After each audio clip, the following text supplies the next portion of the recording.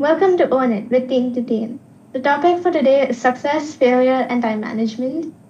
A journey's end can either be a success or a failure, and everything done along the way has an effect on the end result, which more or less includes how usefully you spend your time. Now we have Ananthi, who is a high school student, and like anyone else her age, she also has a lot on her plate and has her own ups and downs when it comes to balancing her academics, extracurriculars, and social life. So we can't wait to hear her views on the topic. Hi, it's my pleasure to be here. Thank you for inviting me. We're happy to have you here too. So our first question for you is, how important of a role do you think time management has on the end result of any task? Important, I wouldn't say very important because I know many people who can pull off tasks and in the context of school, assignments and tests at the last minute and still get good grades. But in general, it is really important because I personally feel if you do something over a period of time, managing your time well, you're more likely to finish the task a lot more efficiently, I guess. And when it comes to goals, especially long term goals, you can't really achieve it unless you really spend your time well achieving it. Because long term goals aren't achieved by simply not working over a period of time. So I guess time management is really important for the result of any task or goal because it's all about the quality of the task and the quality of the assignment and how well you've achieved your goal, and that all happens over a period of time. Yes, that's true. I completely agree. Okay, so for our next question, I would like to know how do you plan your time? Time, honestly, just plan it or aim to plan it in a way that I'll end the day happy. Because honestly, I hate the feeling of being unproductive. And don't take it wrong when I say unproductive, because there's a difference, or I feel there's a difference between being unproductive and just chilling, taking a break from something. Because unproductive is more like knowing you have work and also having free time, but still not doing the work. And chilling after, doing work and taking a break is like knowing you've worked well today and you're just taking some chill time for yourself and just working on yourself and just trying to calm down from a hectic day. But anyways, what I mean by planning your day is basically, to be happy by the end of the day, which means it doesn't necessarily have to be like studying, or making sure you're ready for the test the next day. But it could also just be doing the things you enjoy and meeting a certain goal with that. Because someone could like art really well and want to go to, let's say, like an art college, and their version of a productive day and planning their day would be more like spending like an hour doing art. And for me personally, even though I may not study every day, I still feel like I've had a good day after going and playing a sport, whether it's like squash or tennis or anything like that. So yes, I just plan my time in a way that I'll be happy by the end of the day. Yeah, that's actually a really good way to look at it. Just focus on being happy by the end of the day. That's what matters the most. Okay, for the next question, what do you think makes people think success isn't achievable? And at what point do you think it's just easier to give up? Okay, I think that definitely depends on your definition of success. So, what exactly is the definition of success for you guys? Probably Well, when for it... me, Okay, yeah, go ahead.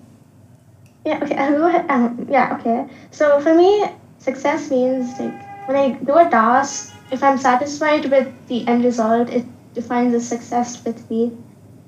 When you feel like accomplished, when you feel like you've done something and you're proud of what you've done. Yeah, I feel like it can't get any better than that. Yeah. Okay, so I think that's a good way to define success. And obviously, there's also the much larger version of success, like like how some people think being the richest person in the world is, or being the smartest person in the world. But I think I personally feel it's like the fear of failure that makes people think success isn't achievable.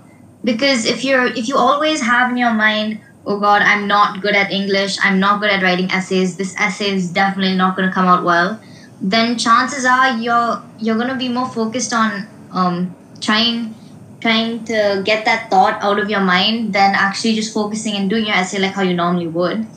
And so it's harder for people to succeed thinking they're going to fail and having that fear of failing. But at the same time, like it's important to like risk take and take opportunities because if someone's definition of success is being, a really great speaker and they're really shy and they want to be able to speak well, then if they have the opportunity to, take debating classes or go for a debate or some sort of public speaking event, then they should really take opportunities because there's no way that someone can be really successful unless they take opportunities and just take those risks once in a while. Yeah, I think that's really good advice for me too, because sometimes when I'm bad at something, I just tend to give up.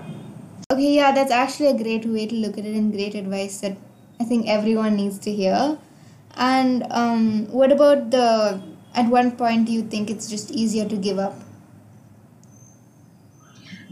I think when you say it like that, it's actually easy for anyone to give up at any point because I think giving up is like a really easy thing to do. Let's say you're playing a tournament and the other person is like way ahead of you in points, and you just feel that okay, you're not going to win, so you might as well give up. It's easy to give up. Or you're writing a test and you don't understand anything, you just give up. It's really easy to give up, but I don't really think there's a point in which it's better to give up unless you're trying to like weigh out the opportunity cost of something and you need to focus on something, and you like both of, let's say you like two things and you really need to focus on one of them. At the end of the day, you're probably going to have to give up on one of them to focus on the other. But I think that's one of the situations in which someone would give up. But in general, I don't think there's a point in which someone should give up. Yeah, that's some really great advice. I definitely agree with what you said. Well, do you feel like you procrastinate a lot? And do you often feel overwhelmed or pressured to do things? And how do you get over this feeling? So, yes, I definitely do procrastinate, but I wouldn't say a lot. Sometimes I am just lazy and decide not to do work. But when you say the word procrastinate, I feel that everyone has a different definition for procrastinate. Shreya, what's your definition of procrastination? Oh, for me, procrastination is the definition for when I know that I have work to do, but I still don't do it. You get me? Yes, I do. And Samiha? I think to me procrastination is waiting until the very last minute to do anything at all. And that's what procrastinating is to me. Yeah, so just like that, I think everyone has different definitions of procrastinating. For me, it would be waiting till the day before due date and not exactly on due date. But for someone else, it could be doing the work after the date's due. So just like that, I think everyone has procrastinated. Everyone feels like procrastinating, but at the end of the day, I procrastinate as well. And about the overwhelmed and pressure part, yes, I do feel overwhelmed and pressured at times, and it happens mostly when I have tests to study for, and I don't feel like I've done enough or what I've submitted isn't good enough when it comes to assignments and things. Because usually I feel that when you feel pressure, when you feel overwhelmed, it's because you haven't met a certain expectation. It could be, an expectation of your own or someone else's. For example, if I wanted to like study like 10 pages in like half an hour, but ended up doing that in like 2 hours, I would feel quite pressured because I didn't live up to the expectation that I thought and that I wanted to. But then there's also the version where you don't meet someone else's expectation. Let's say you're in a group project and you have certain work to do for the team, and you just end up not doing the work or you don't do it the way other people want to, then when people start asking you why you've not done it a certain way, or when you start questioning yourself about your integrity and how well you've done something, then you start feeling pressure, you start feeling overwhelmed, and you won't know what to do, and you just get all stressed out. So I think when you do feel overwhelmed or pressured. But when it comes to getting over this feeling, I think it's just doing it the best way possible, and just I know we hear it a lot when people just say, just do it. But that's literally the only thing you can do. But another way to make it easier to do something is, planning it out. Because you just, especially for me, when I just sit down, figure out all the things I have to do, put it in a list, and then make a timetable saying, okay, I want to do this at this time, I want to do that at that time, then I feel a lot more calm because I've spaced it out. And, now I'm not going to procrastinate because I have everything in a timetable. And yeah, but when I say, sitting down, making a timetable for yourself, you've also got to make sure you're not too hard on yourself, because making sure you don't feel overwhelmed or pressured means you do something the best possible way for yourself, which means, making sure it's feasible. So if you're making a schedule, do it in a way that you think you'd actually be able to accomplish what you think you're going to do. Yeah, that's basically it. So yeah, that's actually a really great way to look at it. So a lot of people make timetables and schedules and plan their day out. So is that like a creative way you do it? Well, there's this one thing that I've done, and I just call it clear your plate, which is basically I drew a circle on this whiteboard I have in my room, and I wrote clear your plate on top, and I wrote all of the work that I have inside that circle. So basically, let's say I have to finish this 1,000 word essay, then I would sit down, finish that essay, and then when I rub it off, the whiteboard, when it says 1,000 word essay, and I rub out that 1,000 word essay, it feels good because you know that you've accomplished like finishing something that you needed to finish, and I guess that's a good feeling. So it's nice to write down what you have to do, and scratch it off or erase it when you've done it. Yeah, that's actually a really good way to stay motivated. Okay, for the next question, how much of an impact do your grades have on your work ethic and your mood? I mean, grades aren't the only thing that affect my, my mood and my work ethic, but it's definitely a part of it. It definitely has an impact. Like when I get good grades on a test or assignment, my liking for that subject grows and I take more interest in it, and I'll study better for that subject, and overall I'll be happy. But then if I get bad grades on a test, let's say it's science, then I'll end up, not liking science, and I'll feel demotivated when I like open the science textbook because like I find it a lot harder and I didn't do well in the test. But the truth is that if something demotivates the way you work or your mood, you have to work on it a lot harder than you work on for other subjects. Because I'm just taking me as an example. I'm not the best at science. As in I'm averagely good in other subjects, but I find science the toughest. So instead of whining about how I got let's say a certain bad grade in science, I just study harder for science so that the next time I take a test like that, then I'd score better and I'd feel a lot more happy. So I guess if you feel demotivated or your mood goes down because of a certain grade, then the only thing you can do is do things to make you happy by increasing that grade. Yeah, that's some really good advice that some people could use. I definitely agree with all your points. So yeah, the next question is, do you think failing subjects or getting bad grades is the end of the world? Because met some people who think it is. What do you think about it?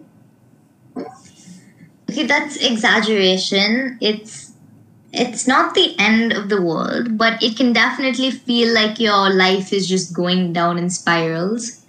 But firstly, the definition again for failure is different for everyone.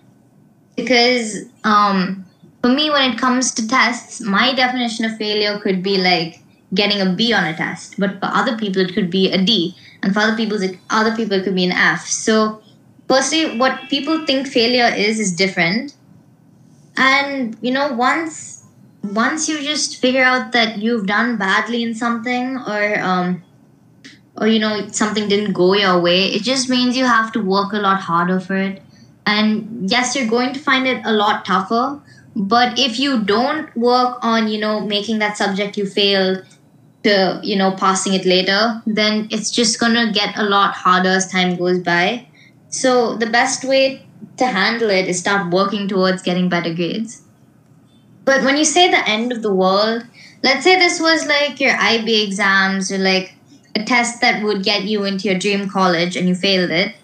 The circumstance is different for people, because let's say someone was depending on grades for the rest of their life. Like, they don't do much, but all they can do is, get good grades, because their future depends on it.